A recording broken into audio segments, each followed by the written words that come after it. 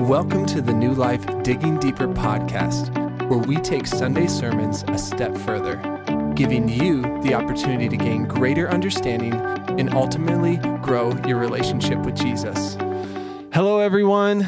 We are so excited that you joined us today on the Digging Deeper podcast. My name is Cody Gesser. I am the worship pastor here at New Life Church in Morton, and I'm joined with Brian Wilmarth. I'm the senior pastor here at New Life. Good to be with you all. Yeah, and we are continuing our series this weekend in the Reconciled. This has been a really cool series, and there's just been a lot of good conversation around it. This past weekend we talked about the how, so we kind of got down to the nitty gritty, and I saw people just writing out notes and just going to town because there were so many golden nuggets from this weekend. And Pastor Brian, how do you feel coming off the weekend? Yeah, I've really enjoyed this whole series, and it wasn't good to get to the practical side of things. Admittedly, like it was a long sermon and there was a lot of content, so yeah, we almost held the record for a New Life series sermon. Sorry, I can't talk today, but yeah, we were like an hour 20 or something. Yeah, it was a long one. It was a long one, and I hope it wasn't boring long or anything like that. It was good stuff. A lot to get through. Yeah, but it is cool that we're actually getting into more of the practical side of things and like how do we actually do this? What does it look like? And so this last Sunday was that first part of that. How do we actually do what we're talking about? And we'll continue that this coming Sunday where we'll finish kind of a how sort of approach there and all that kind of stuff. So yeah, it's been good. I've enjoyed the series. I think it's really helpful and really needed for all of us. So yeah, love it. You were able to pull out some really rich scripture and some good passages. And one was from Romans 12 where it talked about not repaying evil for evil. But then it talks about God's wrath and how we're supposed to leave it to him. Yes. As I sat with that, I just wondered for people who struggle with seeing God as like this overbearing like figure and he's going to bring fire down from heaven. Yep. How do people rest in that? Yes, that's a good question. That word wrath is a bit of a trigger word. It's a trigger word. We immediately think of intense devastation and fire and brimstone, those kinds of things. And I think it's good to check ourselves in that. Like we're bringing an assumption or bringing some baggage to that word, whatever. I think what Paul is talking about when he says leave room for God's wrath, I do think he means the word wrath, but maybe not quite the way that we think. Like God does have wrath and he's wrathful, but it's a function, and this is kind of the shift for me, it's a function of his love. Like his wrath is actually something that is loving because he cares about people, he cares about his creation, and he doesn't want anything to happen to it. And so it's a protective intensity. I think it's the right kind of anger, that kind of thing. So when we hear wrath, we think of vindictiveness, but he's not vindictive at all. He's actually very loving, and it's very measured. That's what Paul is trying to point to, is like, don't take revenge. You know, as human beings, we would want to like one up one another. We'd want to get even or, go farther. And that's kind of the way revenge functions for us.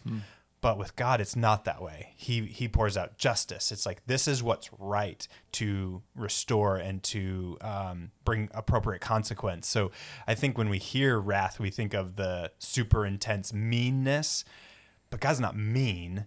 He's just. Yeah, refiner. It's for their good. Exactly, I guess right. If you look at it from that stance. Yeah, and if you look at it too from like if he's bringing about justice, he's looking to preserve and protect. Sometimes that does mean those who don't want to be a part of that. Like if they're enemies against that goal, then God's going to defend what is good and right and defend his people.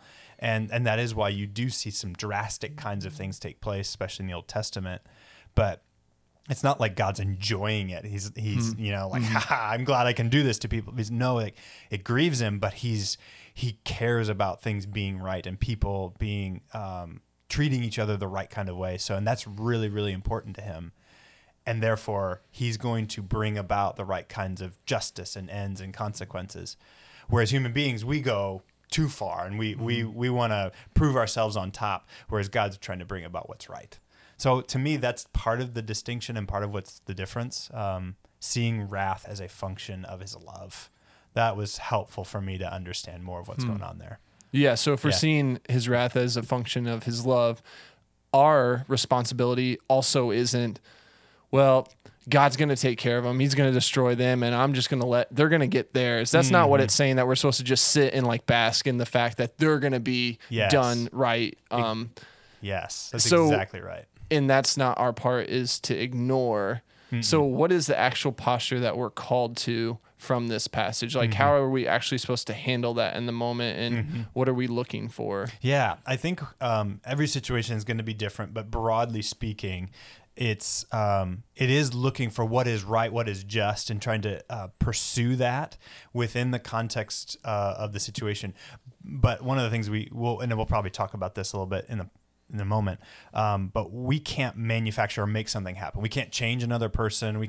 And we can't coerce them either. And so I think when Paul's saying don't take revenge, he's not calling us to coerce people or to manipulate. We are to rather pursue what's good, but release outcomes. And I think sometimes that is the posture. Like we're going to stand for what's right. We're going to put up boundaries. We're going to say, here's how this needs to go, and take that kind of posture. Like say, here's what I'm looking for. Offer that kind of honesty, and here's what's best in my best estimation. And can you come through on that? Can you do that with me? And if they can't, like, okay, then I'm going to have to take a step back, and I'm going to have to be, operating a little differently. But it's not like you're going to get yours and I'm going to bask in that sort of thing. It's rather like I'm gonna trust that God is gonna bring about the right kinds of ends. Right. I'm gonna pursue that. I'm gonna try to work towards it. But I can only take care of me. I can only be responsible for me. I can't make something happen for somebody else. I can't change them. And I think sometimes that's what we do. We're trying to bring about the ends that we want, rather than maybe what is best, and we're not giving other people agency. They need to have their choice. They need to choose to live in this new reality, or the way things should be. So I think that's part of it too. We're going to get into that. Yeah, right. It's been one of my favorite things you shared in this series. But one of the points you talked about is it's not who's right, it's what's right. And on paper, that sounds great and makes sense, right? Sure. But in most of my conflicts, there's someone who's right and there's something that's right. Yes. So how do we shift that in those moments? Yes. Yeah. The phrase is not meant to say that there's not somebody who is right, because oftentimes, at least in a like a large measure or majority, it's like this person on this side they're getting it right more than the other. But the shift happens. It's not about who, it's about what is actually right. So one person probably is going to get certain things right, and it might be like you did this, you said you would, and it's clearly like, yeah. So like I use the illustration of taking out the trash or whatever. Like if I'm like, no, you said, Jess coming in, it's like, no, you always take out the trash. That's your responsibility. You said you would. Like, she is right, but it's not the fact that she is right.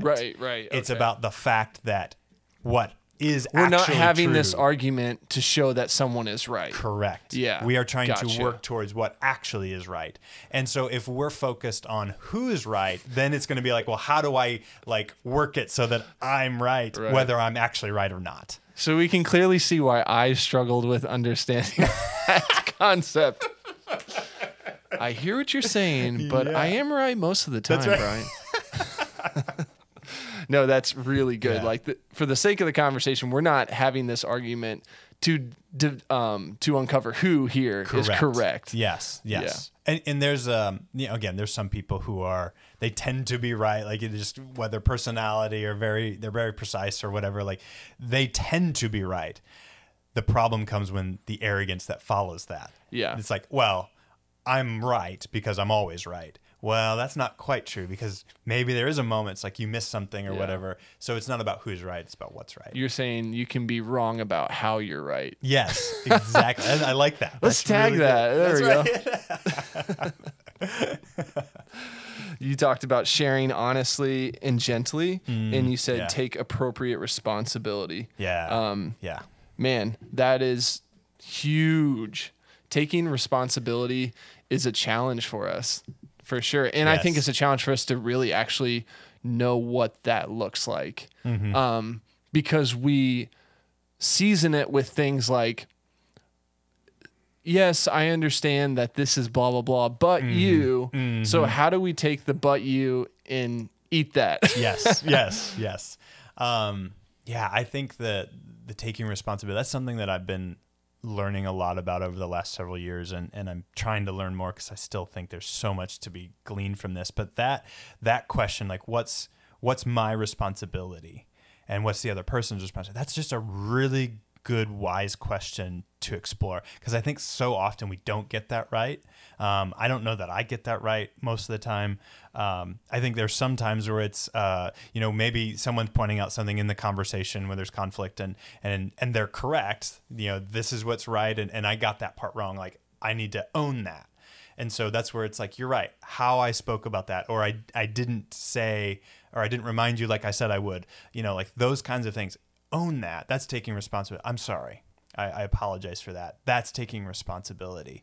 And I think we've got to be open and humble to receive those moments where maybe we've gotten something wrong, even if we're on the side of 80% right or in the conversation or whatever. Because not that we have to to make things right, we have to own every little bit, but it is honoring to the person, it's honoring to what's actually right, and it actually is moving through whatever barriers there are to resolving the conflict. So that whole taking responsibility and confessing piece, that's really, really helpful. On the other side of it, I think as much as we maybe want to put more responsibility on the other person, like, well, but you did this, and I'm trying to elevate like you're wrong, even if it's only just a little bit. That's casting off more responsibility from ourselves to another person. Oh yeah. I think we do the opposite though too sometimes. Like, as an example, if we go back to the trash image, like, hey, you were supposed to take out the trash. Jess is saying this to me, and I'm like, oh yeah, you're right, but it's all just always so hard. And she could offer help, and help is good, but sometimes we take too much. You know what? I'll just do it. That's fine. And sometimes that's okay. Like, that's not a bad thing. But I think the tendency comes when we cross that line of enablement. And what I mean by that is when somebody's perpetuating kind of a wrong behavior and we just want it to have the certain kind of outcome, the trash has been taken out. Again, those are certain instances where it's okay to do that. But if it's a bigger sort of thing, like you consistently lie to me, that's a really big deal. I can't cover for you. It's like, you lied to so-and-so, or you lied to our neighbors, you lied to our kids or whatever. Like, you got to be careful about trying to cover over and take too much responsibility away from that person. If it's a perpetual kind of thing, the biggest harm we can do is make it softer for somebody. And I think that's when we're taking too much responsibility away from somebody on ourselves. So like, we try to fix it, or we try to make things better for them. Now there's of course growth and patterns of learning, like how can we get better at something? We help someone along the way. But I think too often we enable, and we're softening things, or we're not telling them something because we want to make it easier for them. Like, those are the kinds of things that I think we're taking too much responsibility from somebody by making it easier. So when I say like speak honestly and speak clearly and give the full picture, that's kind of what I mean. Like, if we're holding back, if we're not telling somebody something, we're actually taking a responsibility away from them to work towards a healthy, good solution. If the pattern is lying, like how do we help somebody learn, oh yeah, I'm chronically misspeaking, I'm chronically lying to people. I need to work on that because I need to be a truth teller.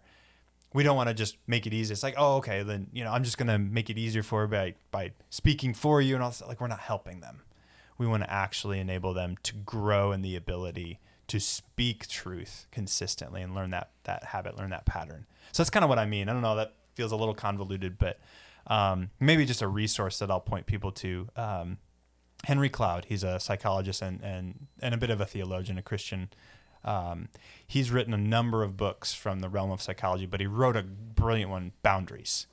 And that was the trigger for me to really like understand a lot more of this. we often will violate what's appropriate boundaries for us with other people, especially when it comes to like family and those who are close to us. We do more for them than we should. Like if you have you're not actually helping them either. Correct. Yeah. Correct. Like somebody who, like a little kid's like, I can't put my shoes on. It's like, I can help you get your shoes on, but if I do it consistently for you, he's never going to learn to put his shoes on his own. That's taking away his responsibility, his agency. And I think we do that in emotional contexts. We are taking away the feeling of pain. We're taking away sadness for people, or we're taking away their ability to work through whatever the challenge is.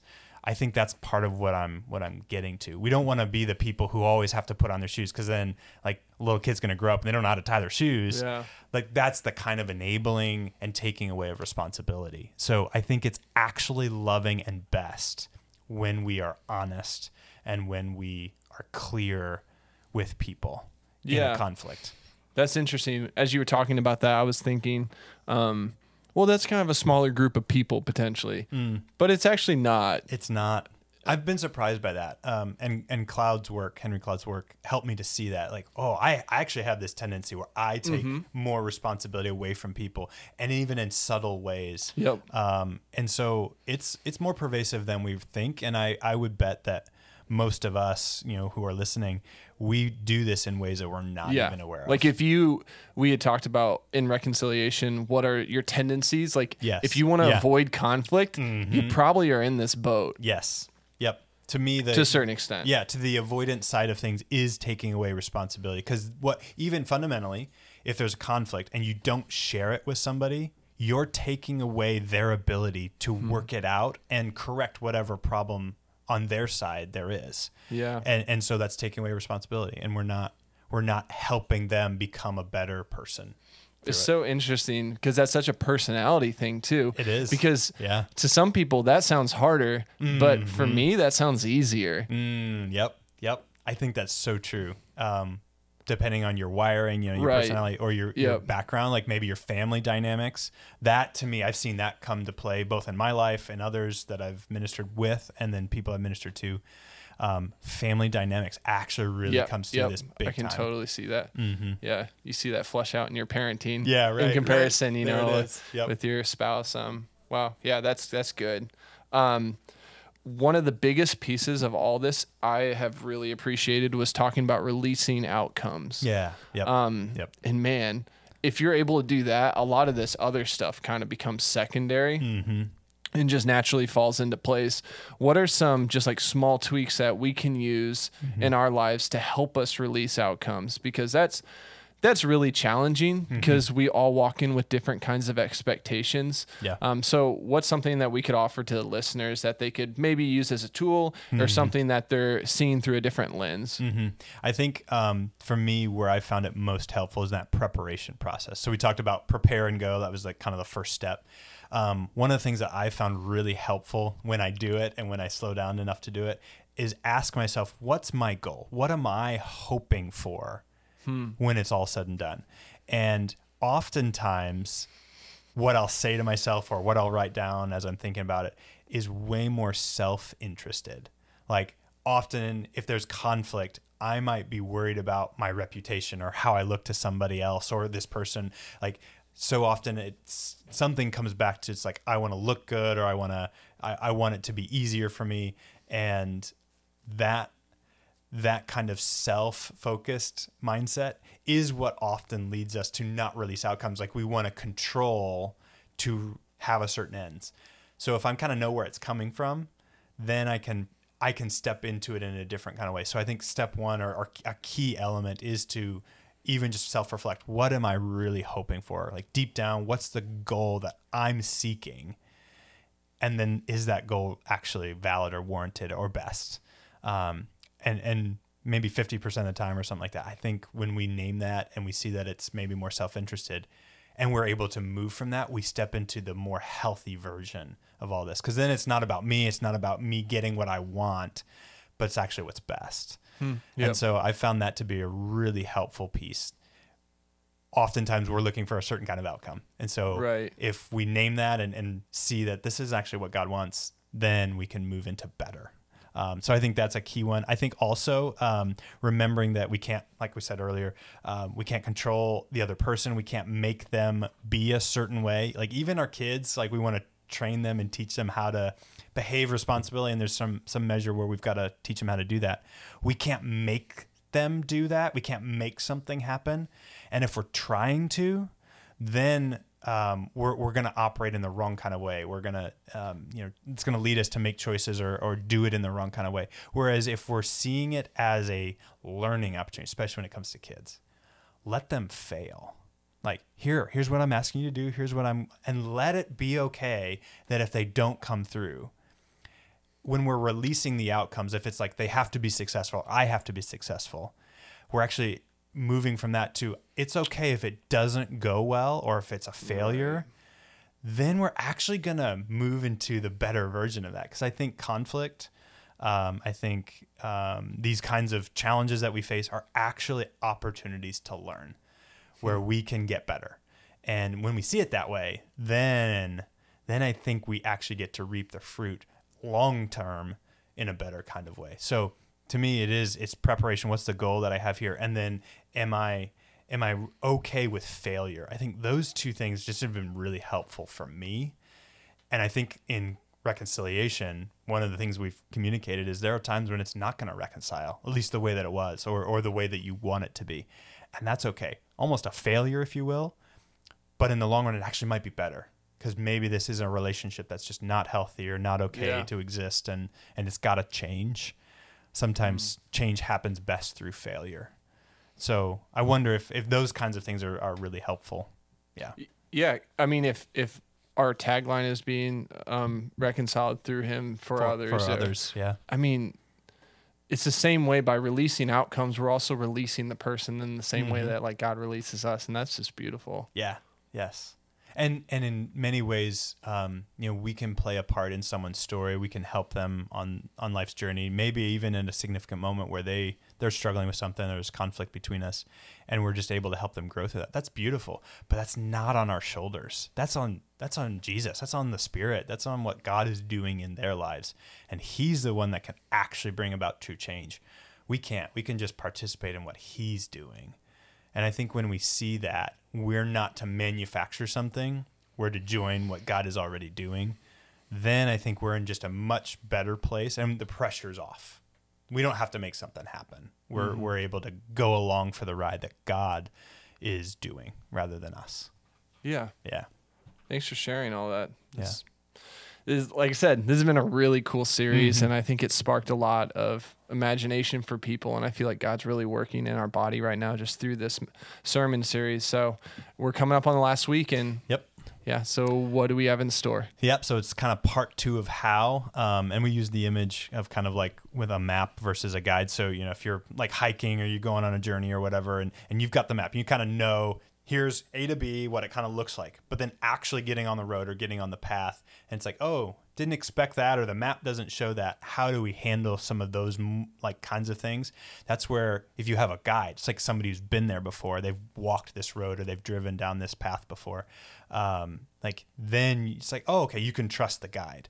Well, Jesus is our guide, and Jesus brings wisdom. So what does it look like for us to have wisdom on the road, in the conversation, in the process of reconciliation? What are some of the things that can help us see in a different kind of way? So we're gonna talk about that and round out how we actually do this. So that's what's coming up for this last week. Should be helpful, and I'm excited just to dive into some of these tools. So that's awesome. So hope you are joining us this weekend. If you are not, we'll have it on the podcast, and we'll have a podcast next week. Yep. If you have any questions, you can always contact us at contact@newlifeonline.org. We appreciate you guys, and we'll catch you next time.